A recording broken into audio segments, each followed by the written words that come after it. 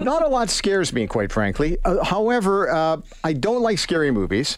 Halloween isn't my favorite holiday of the year, but it is for a lot of people. It's the biggest holiday for some people. But one of the things we're going to talk about today is scary movies and Halloween. And we're going to be joined today by Dr. Garry Leonard, who is the professor of English at University of Toronto, to talk about why do we love horror movies and Halloween. And he joins us on the program today. Dr. Leonard, how are you? I'm fine, thanks. Nice to talk to you. So why people love to be scared, huh? Well, probably the simplest way I could put it is the difference between fear and anxiety. And scary, of course, seems to cover both. But it's in some ways it's more uncomfortable to be anxious than to be afraid, because when you're afraid, you know why, which doesn't mean it's pleasant. But when you're anxious, you don't. So horror movies have kind of found that niche where the monster is a way to move your anxiety over again onto something that you can at least see. I mean, you don't like it and it scares you, but it's real, as opposed to why do I feel so anxious? I don't know why I'm feeling this way. So to some degree, horror movies offer a way to turn our anxiety into something concrete, which will be scary, but then we can watch as the movie and the people in it all come together in various ways. Some of them don't make it, obviously, but some do. And so what we're really watching is a successful, movement from being anxious, who knows why, to being afraid of X, and then overcoming X, at least until the sequel. Yeah. So horror movies are great for sequels because X never stays dead. Well, of course, that's why we have so many iterations of so many different horror movies. Dr. Leonard, can you make someone afraid of a movie if they don't already feel that anxiety? Yes, because then, at least for the first part of the movie, because we also are, there's a kind of common saying in horror movies that you want to not show the monster as long as possible, because that's much scarier than the scariest monster you can possibly create. So that's a way to make people afraid, is they don't know what this thing is. They don't know what made that creak. So whether you're anxious or not, you're going to be wanting to know, is that creak a threat to me, or is that just a creaking floorboard? Often people talk about music. John Williams and the theme to Jaws. You didn't see that shark until maybe about the 30-minute mark of that movie, but that music, you just were on the edge of your seat. So music is a huge part of this, is it not? It absolutely is. And there were horror movies in the silent era. The famous one is called The Cabinet of Dr. Caligari. That was a German film made in 1919. And then it was mostly shadows that were scary. And of course, silent movies weren't purely silent. They often had an organ player or somebody who could play whatever they wanted, sort of a mad Phantom of the Opera set up. So they still did have them. The masterpiece of soundtrack for me is The Shining. I mean, Kubrick, of course. And the sounds he gets, the tonal, what he sort of seemed to realize was that what was scary was the tonal noises, not necessarily a song, or not even an eerie song, but just a low hum or high sound. This put everybody on edge, whether there was something on screen yet or not.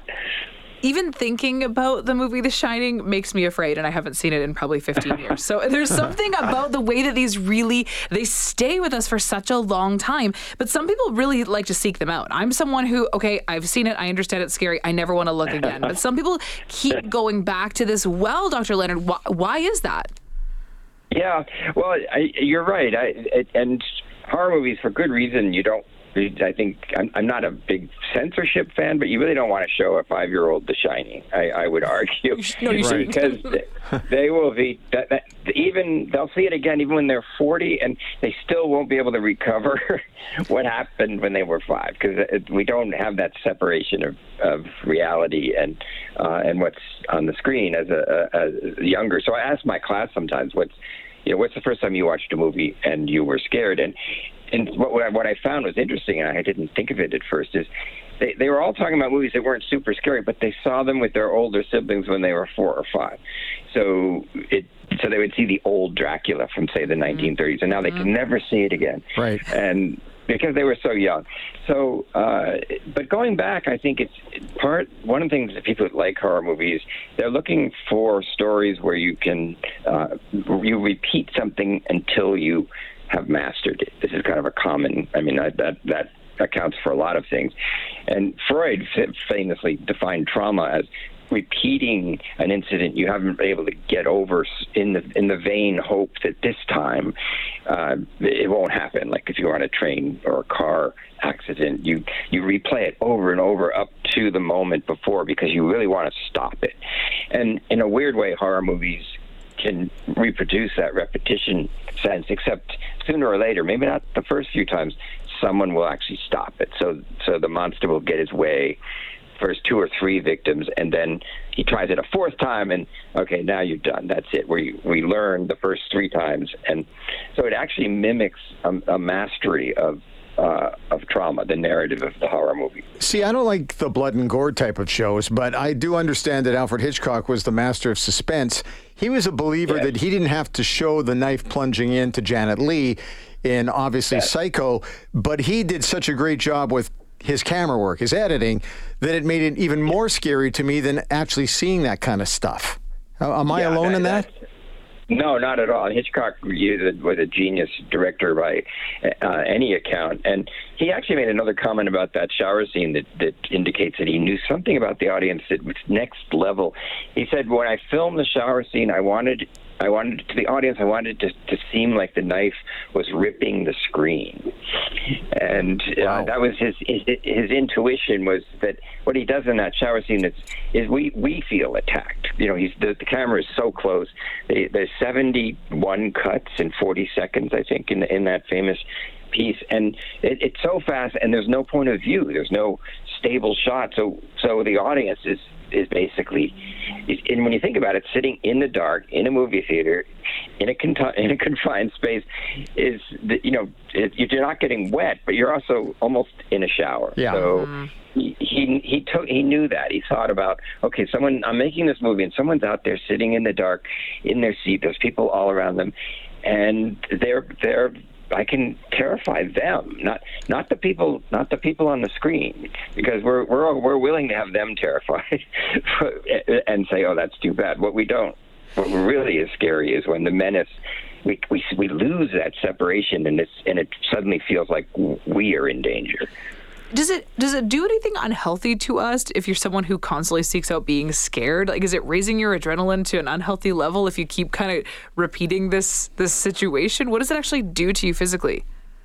Yeah, well, in media studies, this is the most famous chicken-egg debate. You know, would violent movies incline you toward violence? Would scary movies make a mental health challenge worse? And I don't know that anyone has definitively answered it. So it may depend partly on who the person is and the full profile of why they're seeking out the horror movies. If it's a compensation for something that they are trying not to act out, then they may act out something and people will say, oh, it was the horror movies. But was it? Or were they going to the movies to try and contain something that they then failed to contain? It's a constant debate. I'm almost fascinated by people who are scared of going to these scary movies, yet they're so excited to tell you how scared they were. It's just it's crazy. Yes, and I particularly noticed that with the demographic of, say, 17 or to 25, who they love to watch the movies in a group and then scream and then argue about who was more scared. So it becomes, but it's very communal. It's almost like campfire scary stories. You're in a group and you're just like, oh my goodness, when that happened, I almost jumped out the window. And they're like, I know, me too. But that's also part of this control issue that you have the comfort of the group. And when you say I was so scared, they said me too, and there's a kind of communal gathering to cope with it.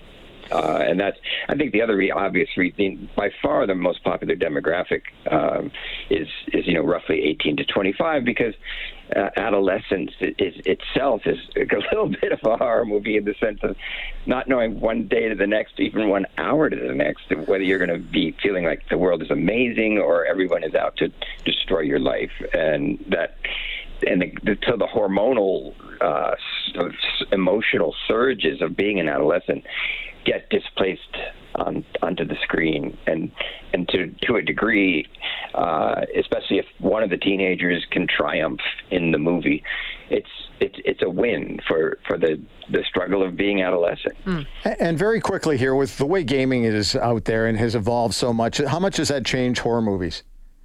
Well, quite a bit. I just heard, you may not have even heard yet, but Five Nights at Freddy's, the current horror movie in the theaters, is based on a video game. It just surpassed Taylor Swift. I didn't think anything could do that. But wow!